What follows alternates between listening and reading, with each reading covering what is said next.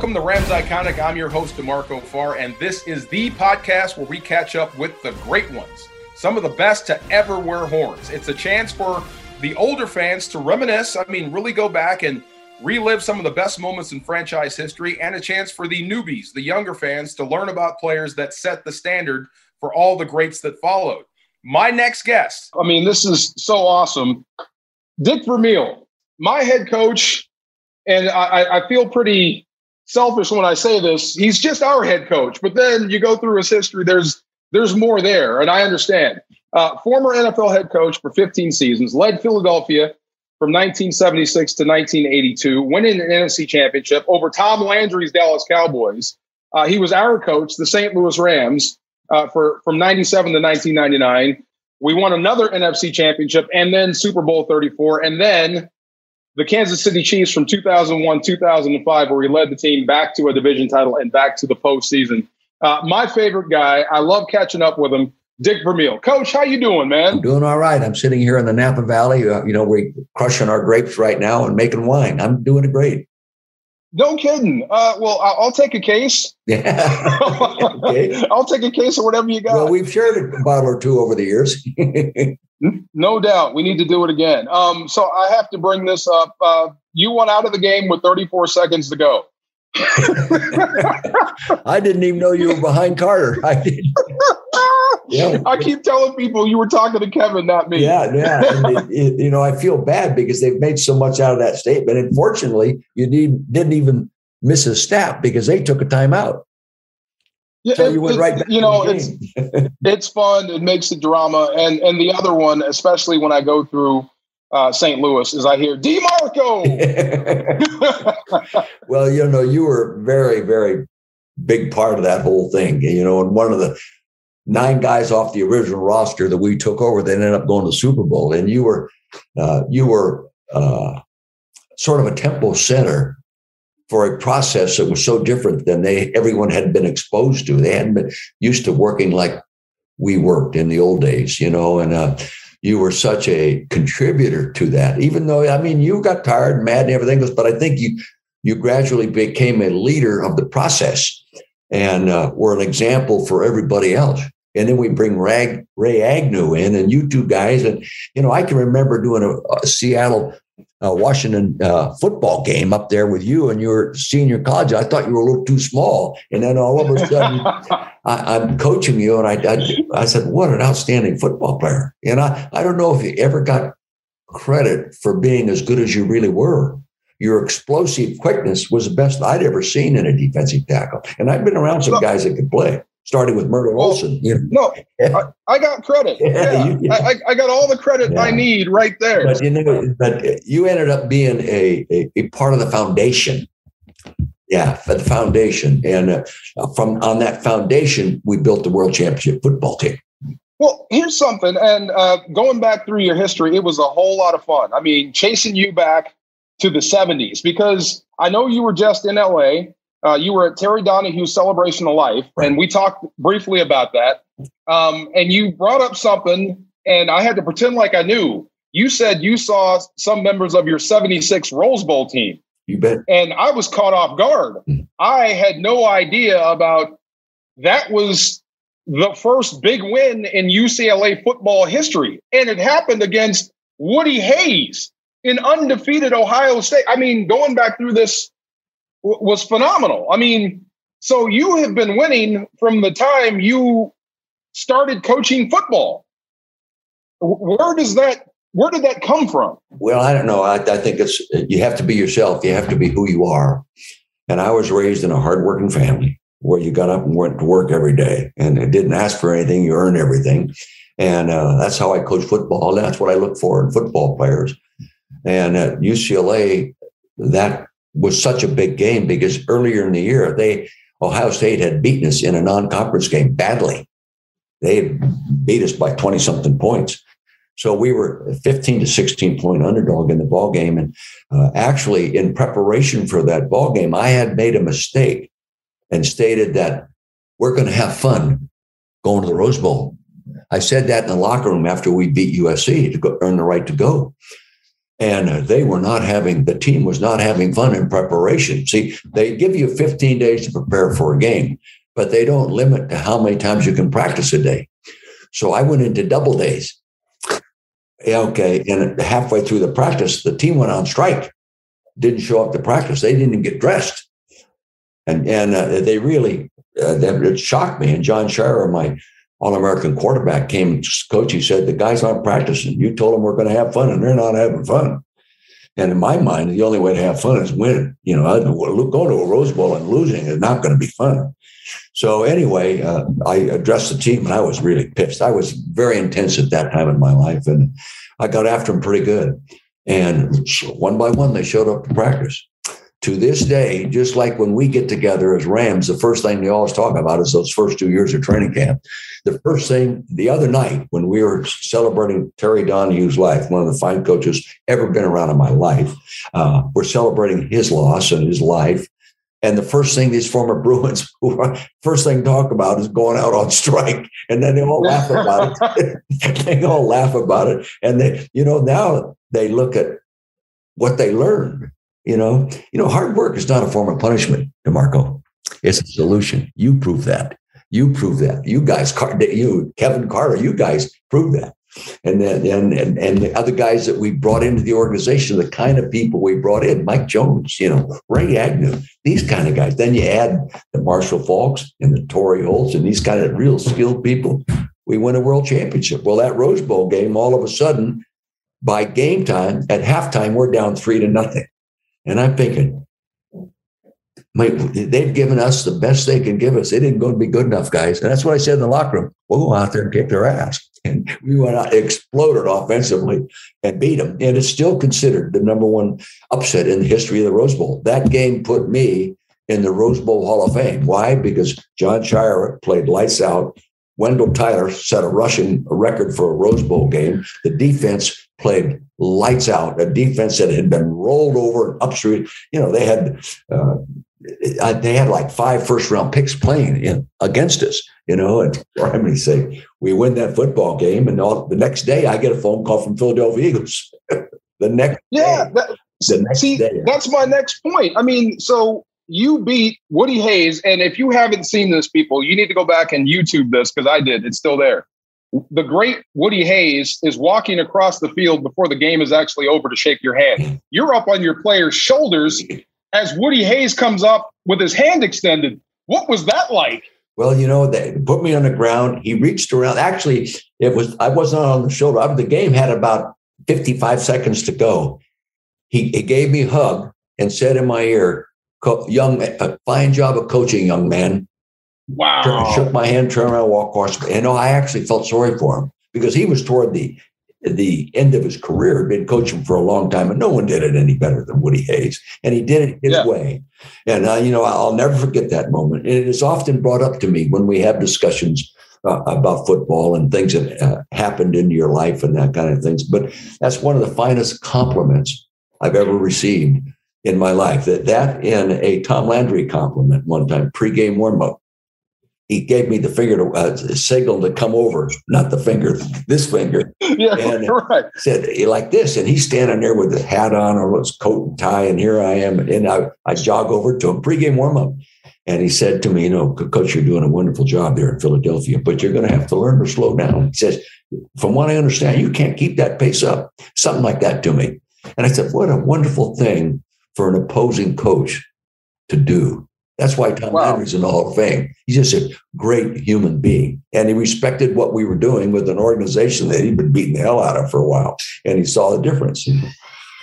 Well, you're going to join him soon. We'll get to the Hall of Fame in a hot minute, but I'll just say it's about time. But, okay, so historic win in the Rose Bowl. In Los Angeles, you could have wrote your own ticket, but you chose to go to Philadelphia. Tough decision? I mean, I'm sure they wooed you.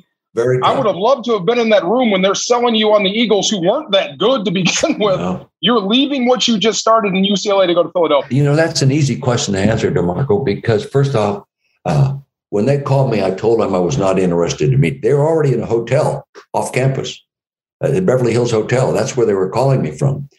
And I said, I'm not interested in going to the NFL. I can build a national championship team here. We just run the Rose Bowl.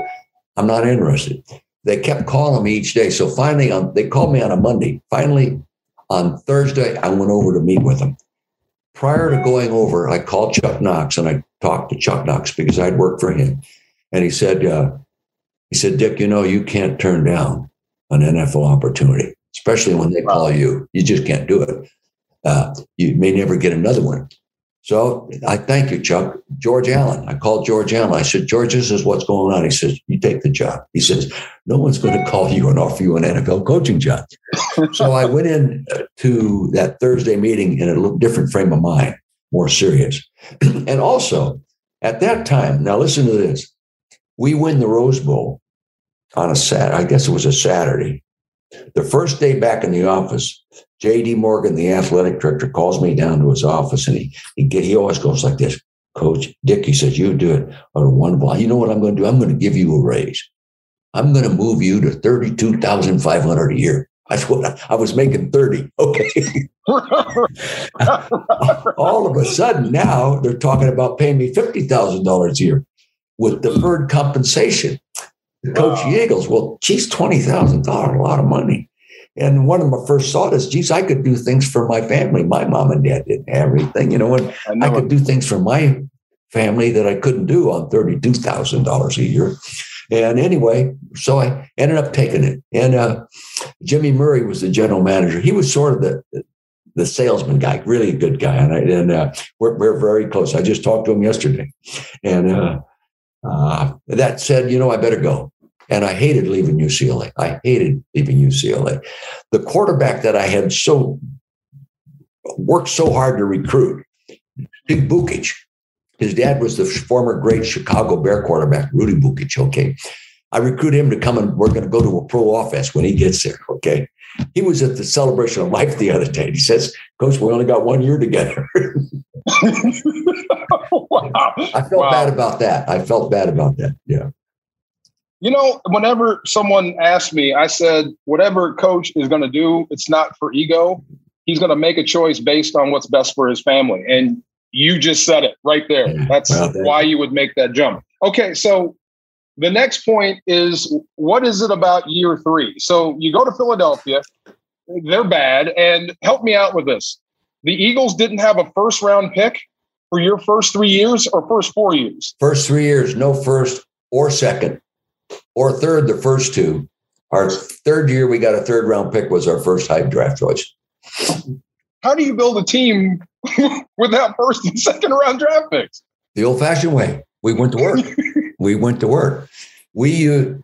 At Philadelphia, we used the same process we used with you guys the first 2 years. No way. Yeah, this exact same philosophy and approach on the factory. For 2 years, you didn't take the shoulder pads and helmet off. There were no almost, yeah. And the first time we ever did take the pads off during the week in preparation for a game was Friday afternoon practice after goal line and short yardage. You got to take the pads off. And that's the next year, we didn't compromise. We modeled the training camp to fit where we were physically now prepared to play. And meaning we were pretty good. We were ready. And in fact, I told John Shaw that. I called John Shaw into the offensive staff room before we broke for the summer vacation. I says, John, this is a playoff football team. And he looked at me and says, Coach, don't tell me that. All the coaches tell me that. He said, no, I'm sincere. This is going to be a very good football team. And I think it's a playoff football team. And so when I brought in Mike Martz, Al Saunders, Dana LeDuc, and John Matsko, they were equivalent to 4 first-round picks. Matsko. Yeah, they were equivalent to 4 first-round picks. Nobody's done a better job of coming in and taking over an offense that we had been building for 2 years than Mike Martz. And so it just all came together. And I just was so confident we were going to be good because of you and the structure around you, that defensive, and the guys, and Kevin Carter was really starting to recognize the kind of talent that he had. Kevin was a defensive player with an offensive mindset. I've never heard it put that way. You're right. He was just a wonderful human being, and almost too smart to get mad at the guy in front of him. Correct. I can remember the time that I thought he turned the corner. We're on the practice field, and I'm always on his butt. You know how the first 2 years I rode everybody. I'm on his butt, so I go down there going defensive ends against 7 technique, one-on-one live. Okay, one-on-one live. And poor Roland Williams I knew. Comes off the ball, and Kevin came off the ball, shoved his helmet in, knocked his front teeth all loose, and blood all over the place. And I'm standing there, and he turns to me and almost says, "Is that what you want?" And I said, "Kevin, on every snap." And something, he delivered. He got 18 sacks that year. I was in the group. I was in the line, in the huddle, right before that happened. And I'm trying to communicate with Kevin, and he's not giving me anything back. And I look at him, and he is just so angry. Like, I've never seen him look this way. Well, right. And I remember Roland's teeth dangling, and the only thing holding it together were braces. I'm like, oh, my God. Well, God, and Roland laughs about it now.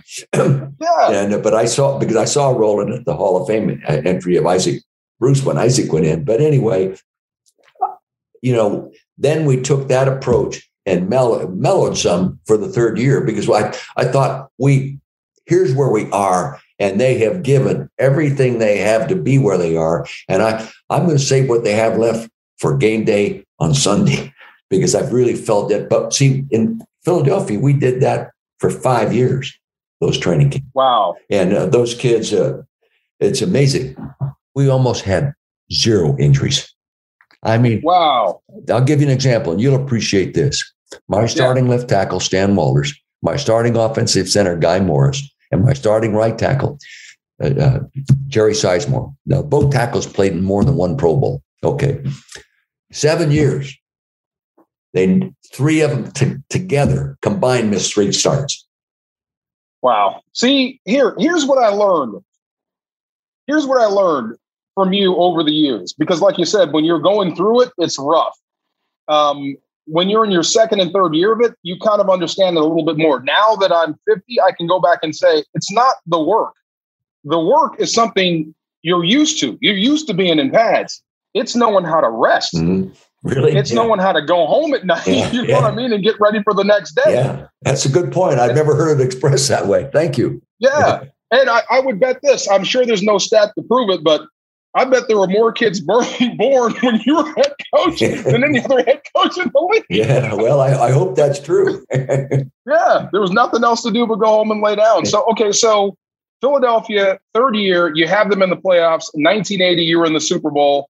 A couple of years after that, it's the word burnout. And one more thing I have to bring up. When I was going through your history of where you were, this is great. I have to say this. One of the only coaches, if not the only coach, that's been coach of the year at every level. High school, junior college, and pro, you were coach of the year. So all these places you've been, I never even saw or heard the word fired. They always say coaches get fired. Have you ever been fired before? I don't think you ever have. No, I haven't. I was on a staff that got fired. Tommy Proctor staff when I was on the Los Angeles Rams staff with Tommy as a head coach, because I was his offensive coordinator at UCLA. And then he took me with him back to the Rams as offensive coordinator. They got fired, but Mr. Rosenblum asked me to stay. He asked me to stay on the staff. And along with Tom Catlin, we stayed on the staff and coached for Chuck Knox. If I hadn't gone to UCLA in 1970, they wouldn't have called me up a few years later and say, will you be our head football coach at UCLA? So, wow. It's about making good decisions. Yeah. I mean, everybody I went through, every coach, great or what have you, they all had the word fired. I didn't see one with you. I thought that was notable. Okay, so Philadelphia, you take the time off, you go into TV. That's how we kind of met when I was going off versus Ohio State, having the game of my life. And you tell the world I'm too small for the NFL. Yes, you. Shows how smart I am. And then, okay, so 1996, 97, when did you decide I want to get back into coaching? Well, I had been offered an opportunity for a strong evaluation. 13 of those 14 years I was out. And once I was offered the finest job in the history I ever offered a football coach. You write your own contract. Wow. Okay. An owner told me that on the phone. You come and you can write your own contract.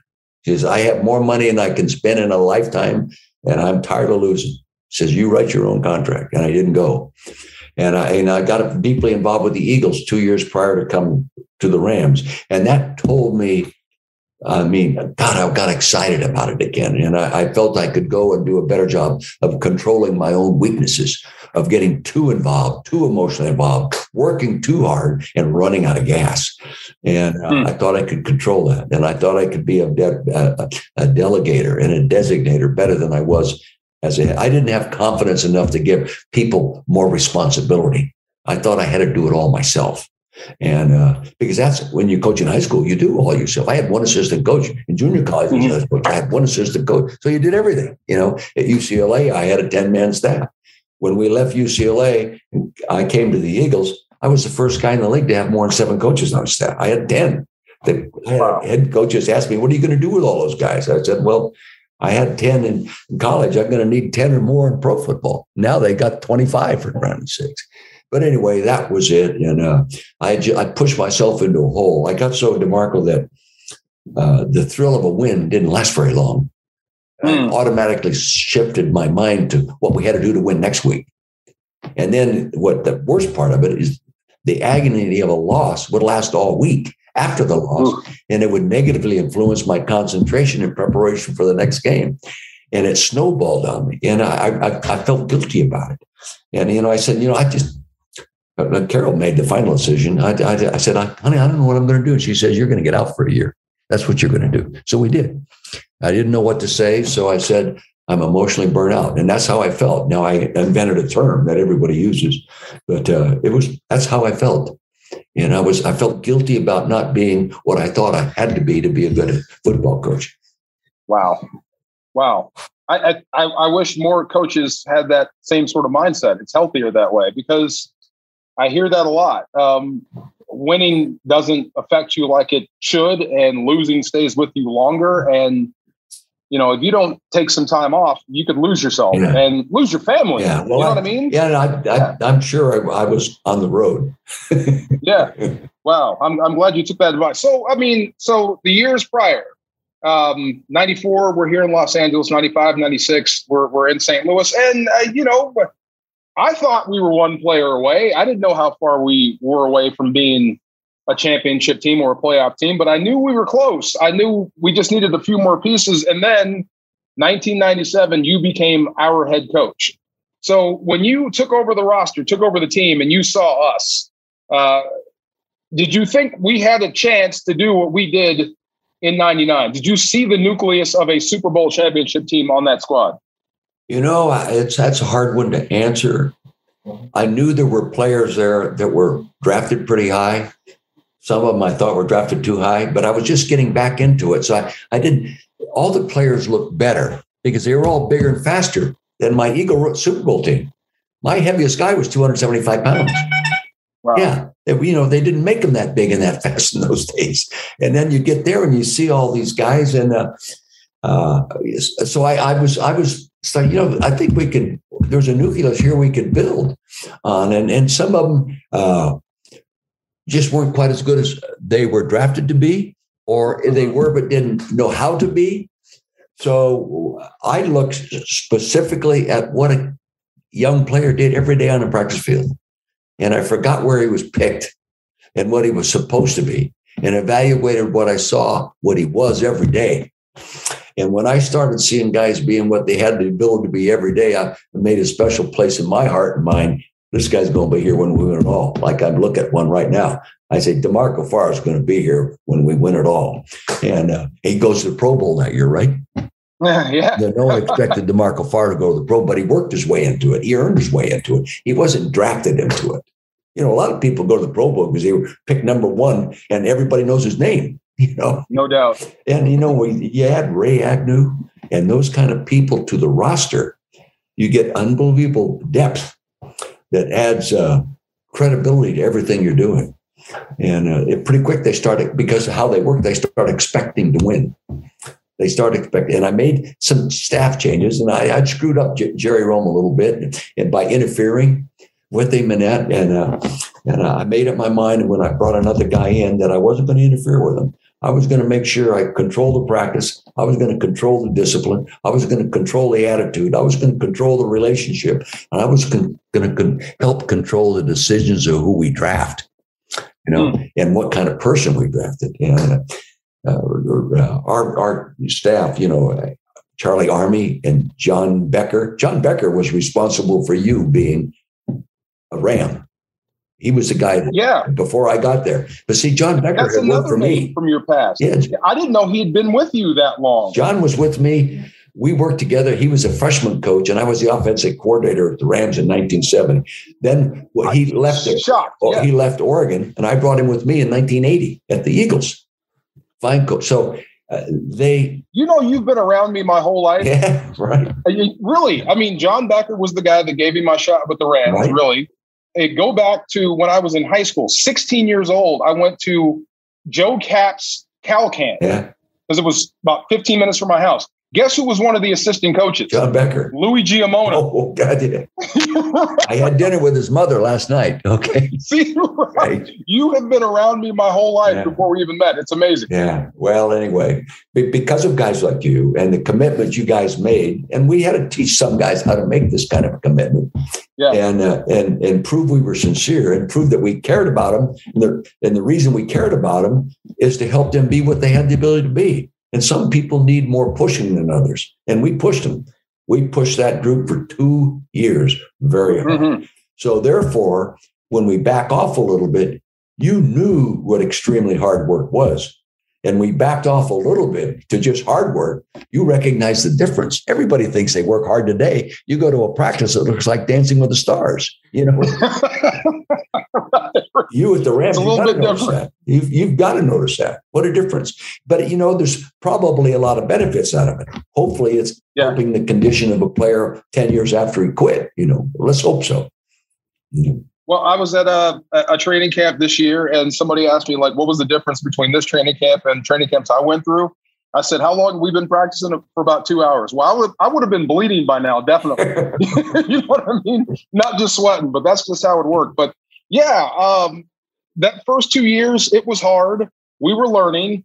But that third year, when we backed off the hard work, I could tell the difference from us and the other teams we were playing. They had no idea what hard was about. Yeah. They had no idea what did you used to tell us? Developing that deeper level of conditioning. Yeah. That you can recover from being exhausted in seconds. Yes, absolutely. But it was rough getting there. So, like you said, you brought up Kevin Carter, Ray Agnew, Kurt Warner, we have to talk about through Trent Green. Getting the quarterback position solidified. Marshall Faulk was our running back. Orlando Pace being our left tackle. I mean, we were special. Like you said, you knew we had a chance to contend, and we did. So going all the way through that, and this is just me reading your history, thinking I know you, and then going from top to bottom, start to end, and then looking at that picture I have on my wall of you holding the Lombardi Trophy. It was about us. It was about our group. But what a hell of a journey it was for you to hold that trophy. Yeah. I mean, what was going through your mind when you in Atlanta, when you were holding the trophy, when you were up on that riser, looking down on the ticker tape and everything else? What was that like for you? Well, I can remember looking down at you, pointing my finger and saying, DeMarco, you are a world champion. That's exactly what I said to you. I remember that. Well, first, that's a very humbling feeling. For me, it was very humbling. The first thing I thought about was my family.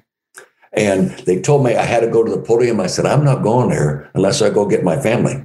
And I actually swore at one guy trying to grab my arm. I really did. And I understand people have heard a couple of things I said, but I went over. And Carol, they were all sitting in the front row behind the 50-yard line. And Carol started dropping the grandchildren. First off, she jumps over and she said, I'm coming over. And the police officer said, you can't. She said, you better catch me. She jumped over. And then when they started dropping the grandkids, and I put one of them, Chrissy Barnett, on my shoulder. who's now working for Netflix at 25 years old, whatever. And we walked over, and then I walked to the podium with these kids, and I had 5 of the grandkids with me. And then I went up on the podium and started, accepting the presentation. But I remember that, but it was humbling. I felt very good about doing this for the city of St. Louis because they hadn't experienced it either. And there's so many wonderful people in St. Louis. Remember when we went there, they booed us. Oh, remember the guy that wrote me the nasty letter? So I called gave the season tickets back on the letter, and I called him up and invited him to come to a Saturday night meeting. I remember that. Game. Yeah.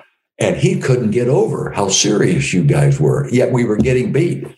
And I told him, you just stay, you keep with these guys. They're going to be winning football team. Maybe not tomorrow, but they're going to win a lot of football games. And those things all came. I wanted to say thank you for letting us go through that process, the 3-year process to get there. And hell, you went back 2 years later and could have won the ball game. It takes the same thing to get there and lose as it does to get there and win. Game day, you got to get it done. We did not get it done in Philadelphia. We got beat by a team that we had beaten in the regular season. We went in as a favorite. Obviously, I didn't do as good a job. Jaworski threw 3 interceptions, probably my fault more than his. But all these things, when you win it, things that got to go right. DeMarco's got to make the play when he's out the opportunity. Kurt's got to make the play when he's got the opportunity. You can't drop the ball when you got the opportunity. And we actually should have been ahead much more than we were. And we fumbled a field goal snap. We had all these different things go wrong, drop touchdown pass, these kinds of things that would have put the game out of reach. But I still felt, regardless of what it was, we were going to win it. Well, I just felt we were going to win it. And I can remember telling Kurt Warner when he went back in that last year, I said, Kurt, this is how the Super Bowl, this is how a world championship ought to be. Go out there and win the damn thing. And Shelley does it. Wow. Now, let me interject this. Tuesday at 1:00, we watched the preview of the whole movie of Kurt Warner's life. We saw it. Yeah. They flew the film up to us, put it on in a theater, and I invited guests. There was about 30 of us in the studio theater, and we watched it. It's outstanding. Wow. Wait, who's playing you this time? Pardon?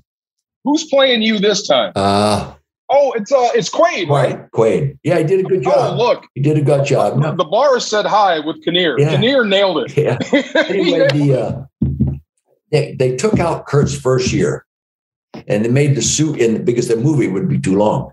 They made the Super Bowl year look like it was his first year, which is fine. Oh, no kidding. But everything else they did in it was extremely well. Did they have the speech? Did Quaid have to do we will rally around Kurt Warner and play good football speech? Yeah, he did a good job. Did he nail it? Yeah, he did a good job. See, they have all that on tape today, Well, see, like the soundbite that people see, that's with you talking to the media. Yeah. I tell people he had told us, the team, the same thing, but more in depth, like a half hour before that. Yeah. Yeah. Like we're not going to let what happened to Trent derail what we have going. Yeah. We're not going to use it as an excuse for losing.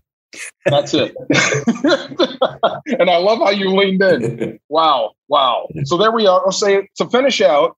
So we win the Super Bowl, you retire, and then you come back with Kansas City. And again, in year 3, it's funny.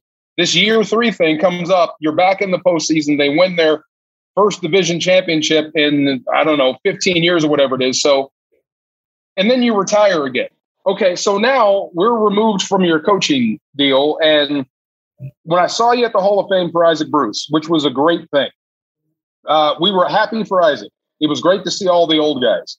But the thing that was on the lips of everyone there was, when's Coach going to get in? When is Coach Vermeil going to get into the Hall of Fame? I mean, really, we did. I mean, I left out of Canton steamed. Why aren't we talking about Dick Vermeil for the Hall of Fame? And sure enough, boom, you're on the list. You're one step away from the Hall of Fame. And the thing that got me the most is your first comment is, I'm not sure I belong there. That's classic Coach. Of course you belong there. I'm glad they're getting this right. I mean, you're on the doorstep of the Hall of Fame. Excited, nervous? How do you feel? Overwhelmed. I felt, it's in my mind now. I'm settled down and I understand it could happen and there's a strong chance it will.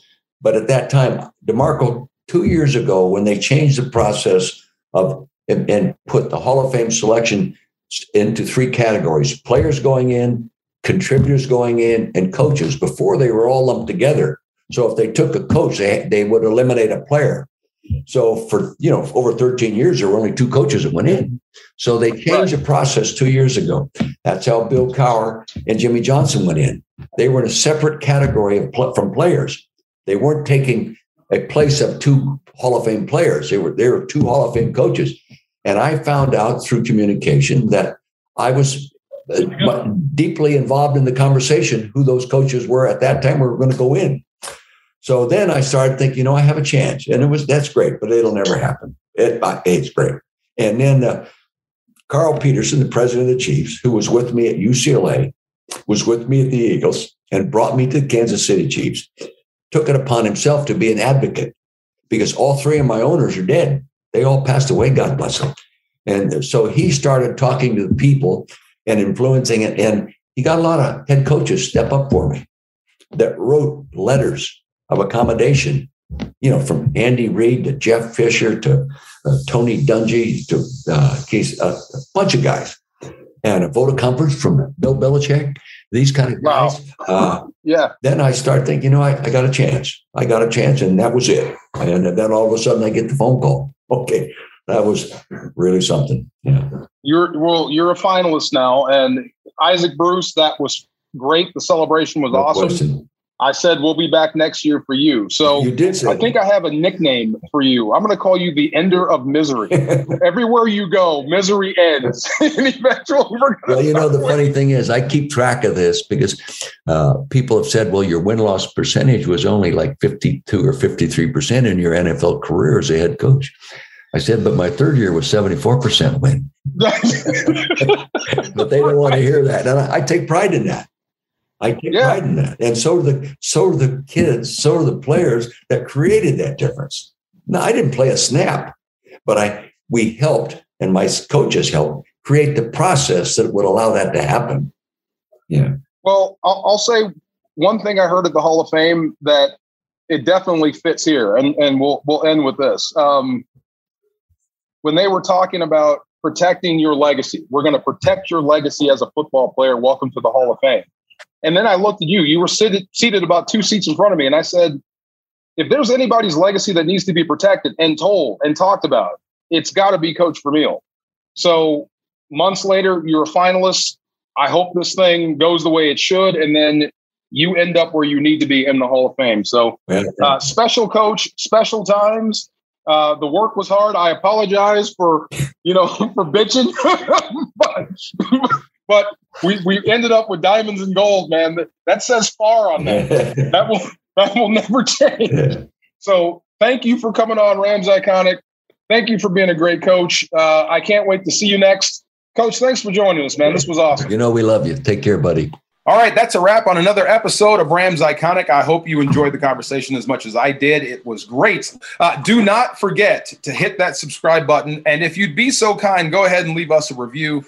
Let us know which Rams legend you'd like to hear from next. And there is still time to be among the first to experience SoFi Stadium. You've got to get in there. To purchase single game tickets, visit therams.com/tickets. That's therams.com/tickets. Thank you for listening. I'm DeMarco Farr, and we'll see you next time on Rams Iconic.